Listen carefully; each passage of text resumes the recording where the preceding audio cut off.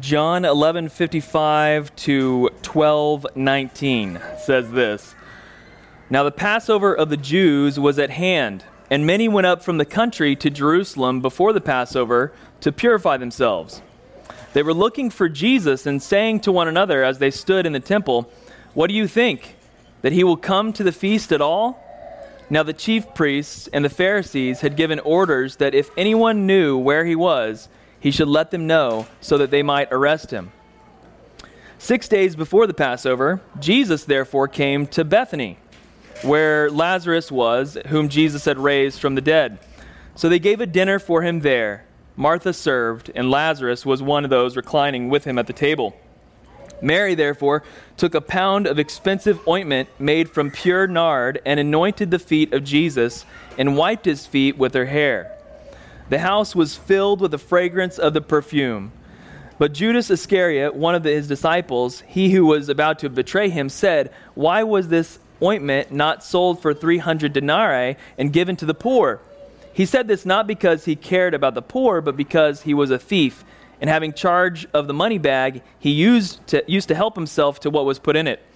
Jesus said, "Leave her alone, so that she may keep it for the day of my burial. For the poor you will always have with you, but you do not always have me." When the large crowd of Jews learned that Jesus was there, they came, not only on account of him, but also to see Lazarus, whom he had raised from the dead. So the chief priests made plans to put Lazarus to death as well, because on account of him, many of the Jews were going away and believing in Jesus. The next day, the large crowd that had come to the feast heard that Jesus was coming to Jerusalem. So they took branches of palm trees and went out to him, crying, "Hosanna! Blessed is the one who comes in the name of the Lord, even the King of Israel."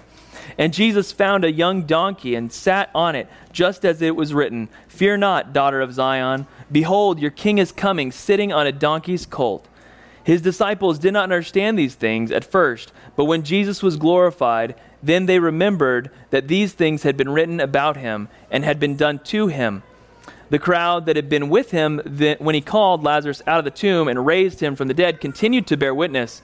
The reason why the crowd went to meet him was they had heard he had done this sign. So the Pharisees said to one another, "You see that you are gaining nothing. Look, the world has gone after him." Let's pray. God, we thank you so much for the chance to study your word, to proclaim it. God, we pray that you will be with us in this time now, Lord, that you will be applying this text to our hearts. Lord, helping us to see Jesus as our King, as our Savior. Lord, thank you for just your faithfulness to encourage and challenge us through your scriptures. And it's in Jesus' name we pray. Amen.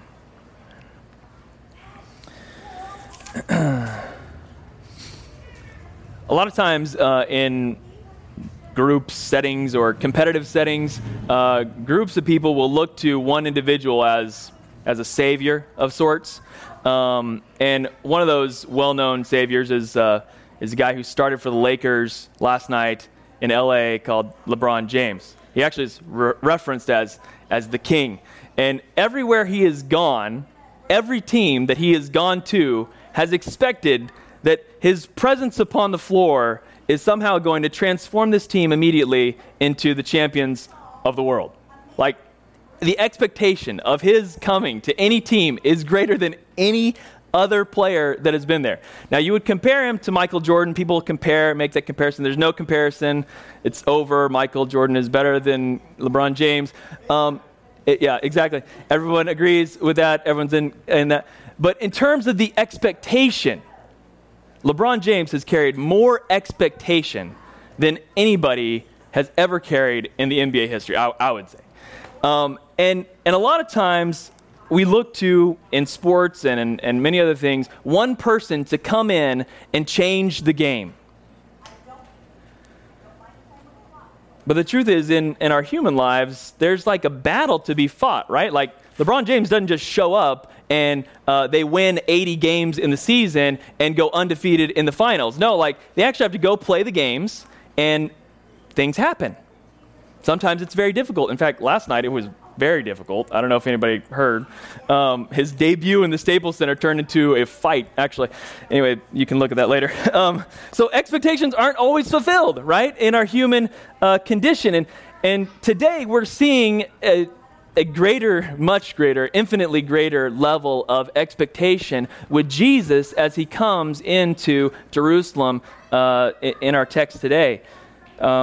And I think what we'll see in this passage, and I think it's true for our lives as well, is that the King Jesus has won even before the battle is fought. Like, when he arrives, it's over. Okay? Like, there's no, once he's there, it's done for. You're ruined, or the situation is ruined, or whatever. He has won when he shows up, and I think that is true in this text today. We're talking about the King of Kings, the Lord of Lords, Jesus, the creator of all the earth, the creator of every inch of this city that we here live in. He has won the battle before it's even started.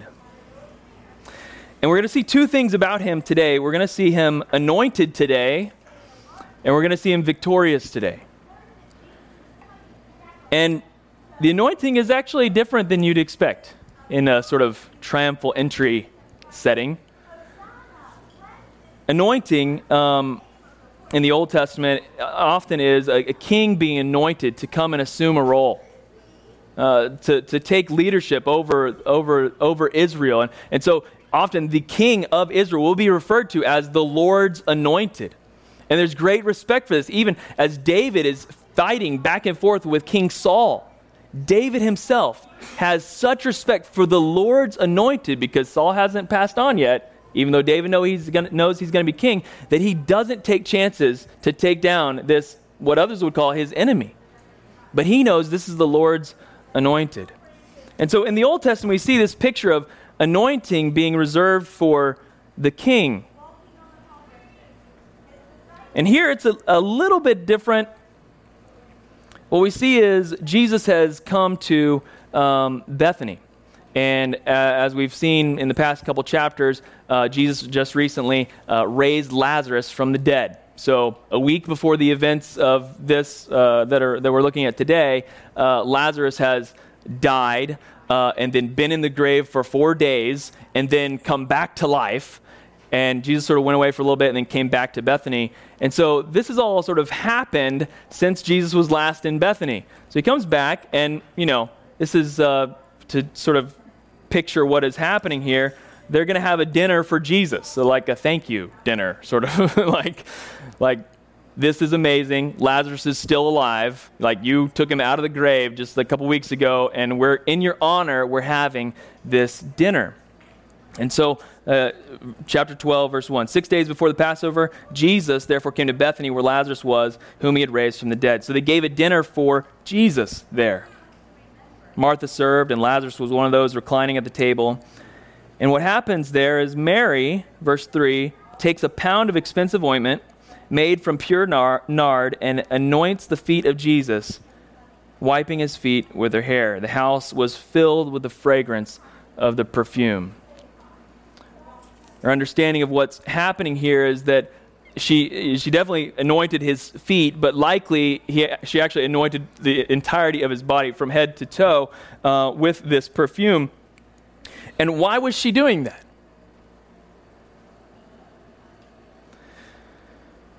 A couple of reasons. She's grateful for what he has done for her brother Lazarus. He's doing it out of worship and gratitude toward what has happened. She also likely sees him as the Christ, as the Messiah, as the anointed one, and is doing so just as in worship and honor toward, you are the anointed one, and I'm showing you with this beautiful action. And now think about the expectation that she would have as she may be anointing him with this oil and thinking, you're the king of Israel, you are going to lead us. And this is where the trajectory of all this is going. You've done these amazing miracles. You've raised my brother from the dead. All of Jerusalem is coming out to welcome us and thank, and celebrate this. What's next? The expectation level is very, very high. But an interesting thing happens, a couple of interesting things. First, Judas gets mad because, like, why'd you waste all that really expensive oil, a year's worth of wages? Why'd you just pour that out on him? We could use that for the poor, and, it says his motives are sort of shady there. Obviously, he wants to keep it for himself. But even more interesting than that, I think, is verse 7. Jesus said to her, "Leave her alone so that she may keep it for the day of my burial."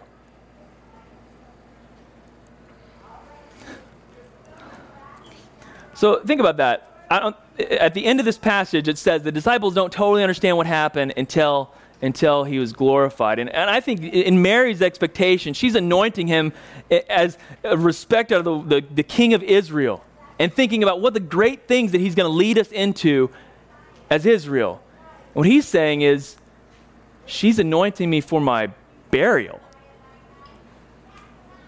He's talking about death, his coming death. And she's thinking about celebration of life. He's anointed here in preparation for his death. Why I say it's sort of both and is that, we know that it is through his death that he does conquer. It is through his death that he fulfills his role as the King of Israel and as the King of our hearts. But I don't think that's what she expected.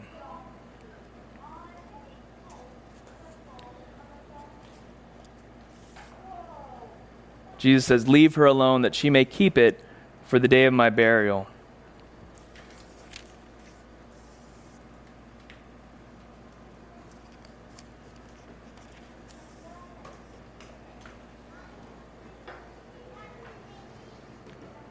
At this point, people are beginning to learn that Jesus is there in Bethany. And it says in verse 9, a large crowd of Jews learns he's there and come on account not only of him, but also to see Lazarus. And as a result of Lazarus' testimony of being dead for 4 days and coming back to life, many people are saying, hey, maybe there's something to Jesus, and starting to believe in him. So much so that the chief priests now are making plans to kill not only Jesus, but also to kill Lazarus.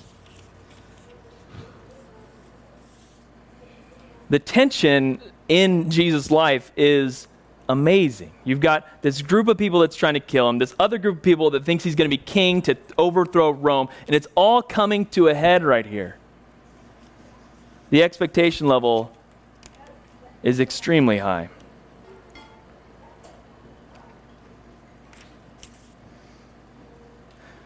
And so we come to verse 12 and see the triumphal entry of Jesus into Jerusalem. And I'm going to read through it and then explain a few things. Again, verse 12, the next day, the large crowd that had come to the feast heard that Jesus was coming to Jerusalem. And when we say large crowd, what we mean is millions of people. There are estimates that at Passover, there could be upwards of 2 to 3 million people in the city of Jerusalem. So we're talking about large crowds. We're talking about really large crowds. The large crowd that had come to the feast heard that Jesus was coming to Jerusalem. So they took branches of palm trees and went out to meet him. Palms are very symbolic. In Ezekiel's picture of the coming temple, they're actually carved in all of the walls of the interior of the temple. So palms are there. And at this particular time, they're seen as a nationalistic sort of picture that we are going to conquer, and we are going to overcome, and we are going to be victorious. And so much so that even some Roman coins for the area had palms imprinted on them as a symbol of this is where this is from. And so the pride that is behind the palm tree itself and the palm is huge. And so when they come out with these palms, they're saying, you're the king, you're the king. Even with the palms, they're declaring who this is. So they take these branches of palms and they go out. Some actually called the palms, they sort of make you sort of have to make a handle to hold it with, because I don't know if you've grabbed a palm frond before, but the sides are pretty sharp. And so they make sort of a handle, and they actually call it a hosanna. So they're actually waving their hosannas at him. And they cry out in kind, "Hosanna, blessed is he who comes in the name of the Lord, even the King of Israel."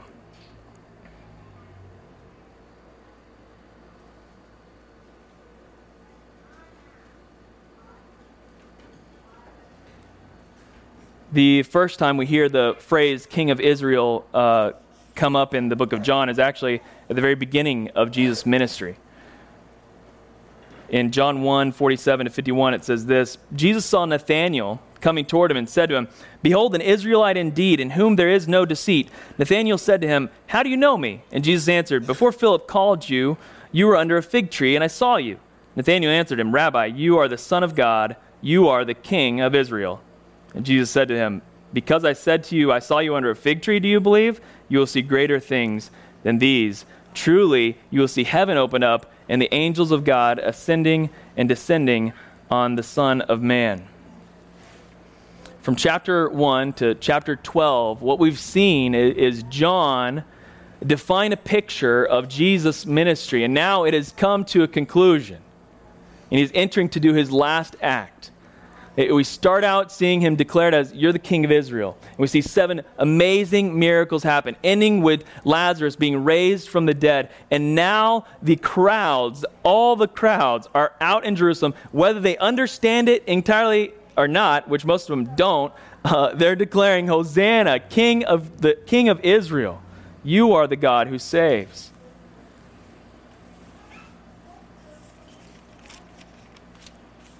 The expectation for what Jesus is about to do, it cannot be higher.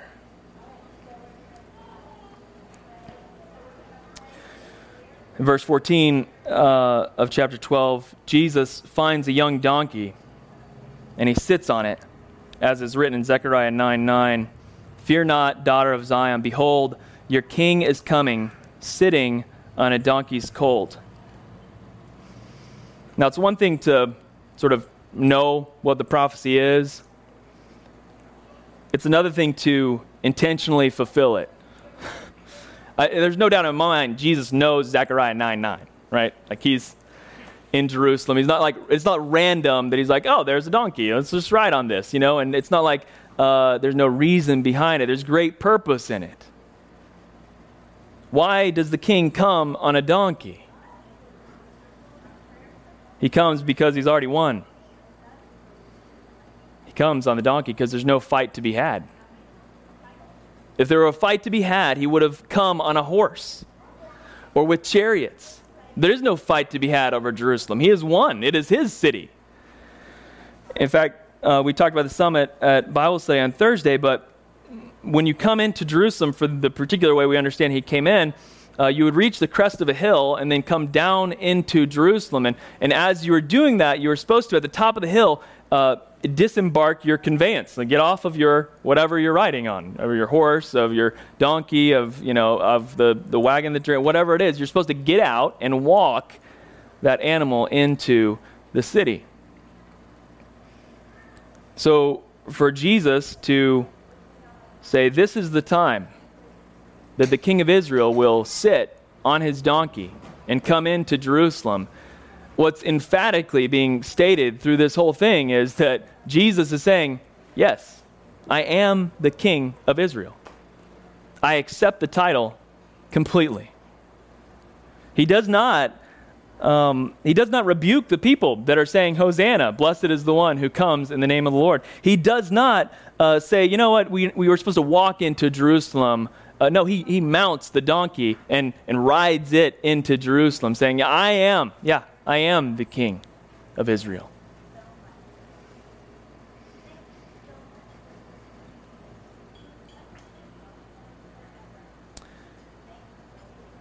His disciples did not understand these things at first, but when Jesus was glorified, they remembered that these things had been written about him and had been done to him. The crowd that had been with him when he called Lazarus out of the tomb, raised him from the dead, continued to bear witness about him.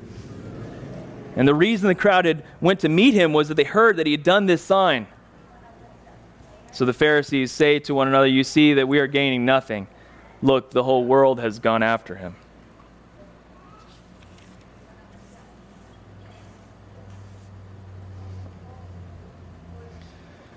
Jesus is the king who has won the battle before he even shows up.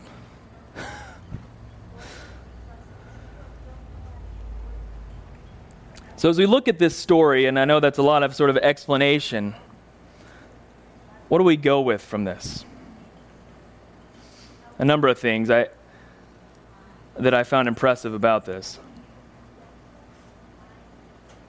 First, at the end of chapter 11, we see that many Jews had gone up before the Passover so that they could purify themselves for the Passover. Simultaneously, Jesus, before the Passover, is going to be anointed. He's already pure. He doesn't need to go for purification rites. He's already pure. What he's doing is preparing to go in to Jerusalem as the anointed king.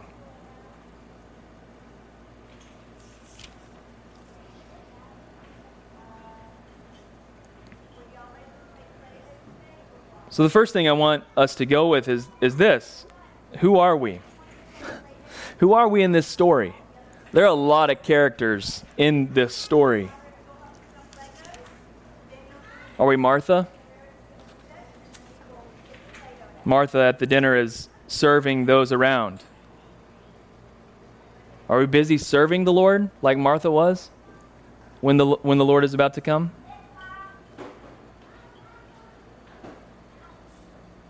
Are we Mary? When Jesus is there, is the only thing we can do just worship him and honor him.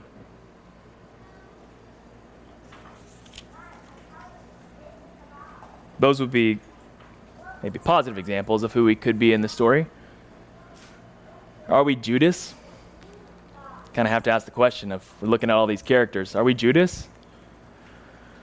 Are we too often thinking about what is practical rather than what is to be obedient?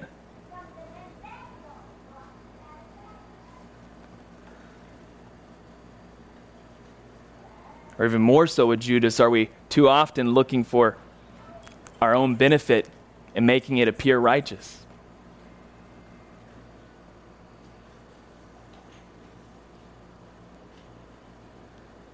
Are we the chief priests? Verses 9 to 11, they are so intent on protecting their own turf that they're willing to go ahead and kill Lazarus again to do so. They have so missed what the Lord is doing in Jesus. They're like, it'd probably be better if we just knock off Lazarus because all these people are going to follow Jesus. So knock off Lazarus, we need to knock off Jesus. I mean, they're starting to sound like a mob, right? Or the chief priests.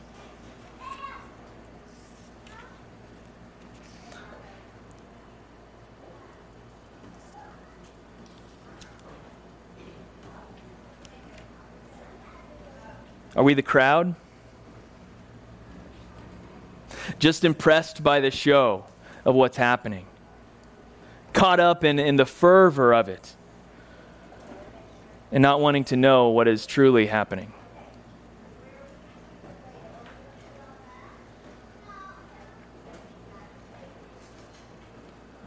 Or are we disciples? The disciples get a pretty bum rap for sort of missing it a lot of times. And even here, right? His disciples did not understand these things at first, but when Jesus was glorified, they remembered these things had been written about him and had been done to him. A lot of times we're like, well, those guys ran when it was, time to stand, right? And they get this bad rap, but you know what? They were also there at the end. And all of them, except for Jesus, return to faith and actually leadership in the church.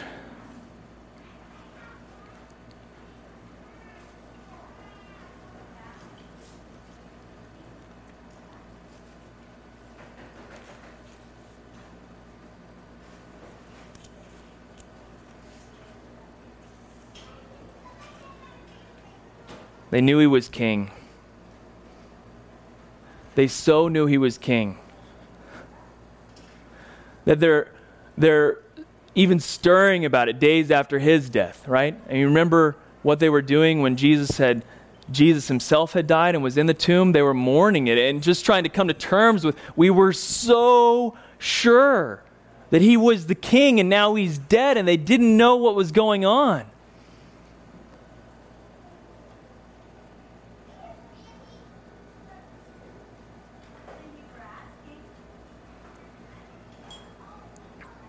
Are we willing to trust the Lord when he allows Lazarus to stay dead a few more days? Remember that a couple weeks ago? He let Lazarus stay in the grave a couple more days because he loved Martha and Mary. Not for some show, but because he loved them. He wanted them to know his power and know the Father's love for them. Who are we in this story?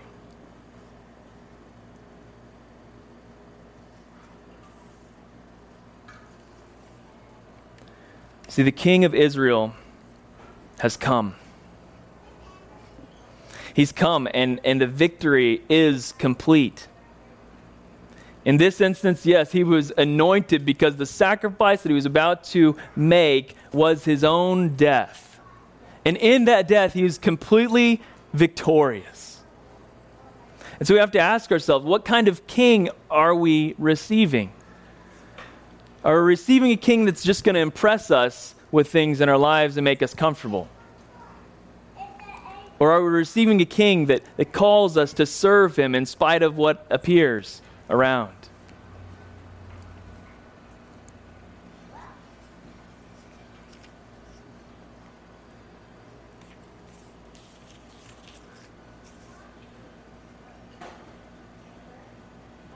Jesus is the king. And he is victorious before he's even arrived. And so the challenge really to us is to be disciples. Those who invite the king into our lives and say, Lord, have your victory in me. Have your way in me. You are the God who saves. And I accept you as king of my life.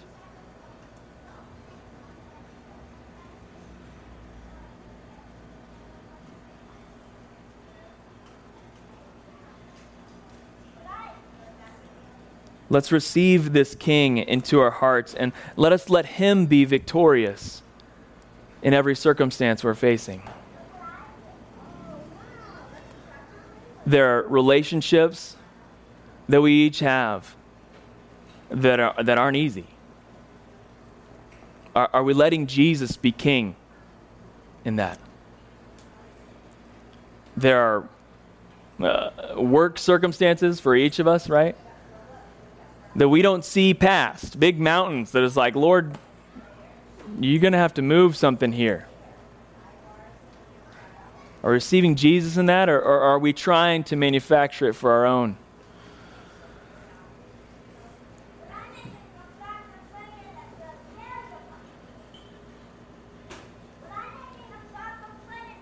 The challenge for us today is to receive Jesus, the King who is victorious, not to protect our turf, not to make a way for ourselves, but to worship him, to serve him, to trust that even if he's dead 3 days, he's still got a plan. I mean, you got to be thinking that after they saw Lazarus die and be dead for a few days, 4 days, they're still sort of hanging on in that room, waiting to see, is Jesus done? We were sure he was king, but he's in the grave, so who's going to raise, can you think of the thoughts that are just flooding through their minds? And oh, the joy when he comes and says, I'm here. I am who I said I was, and now I've called you to be my disciples. I've called you to go now and do the things that I have done.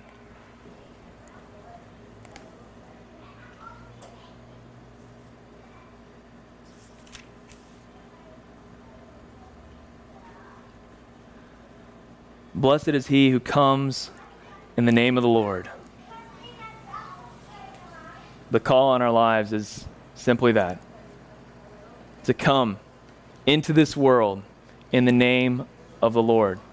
Now, because of what Christ has done, we are his ambassadors. We are those that carry the foundation of love into this life, into all those that are around. I love that song we finished with, Build My Life. I mean, it's exactly what we're called to. We're called to take the love that God has placed in us and share it with those all around us. And the King is victorious. When we don't have the words to say, he gives the words to say. When we don't have the means to provide, he's the one that provides. What kind of king are we receiving? We're receiving a king that has already conquered. A king who has completed it, who has finished it, who is victorious before the battle is even fought. Let's pray. God, we're so grateful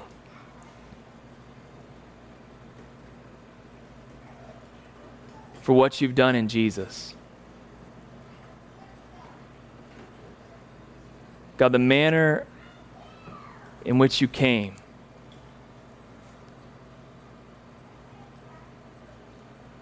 maybe it's obvious that it's perfect, but it is perfect.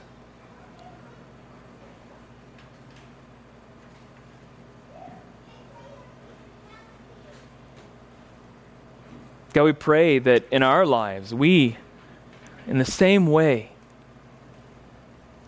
will lay ourselves down just as you did. That those around us would know the foundation of love that you have built in Jesus.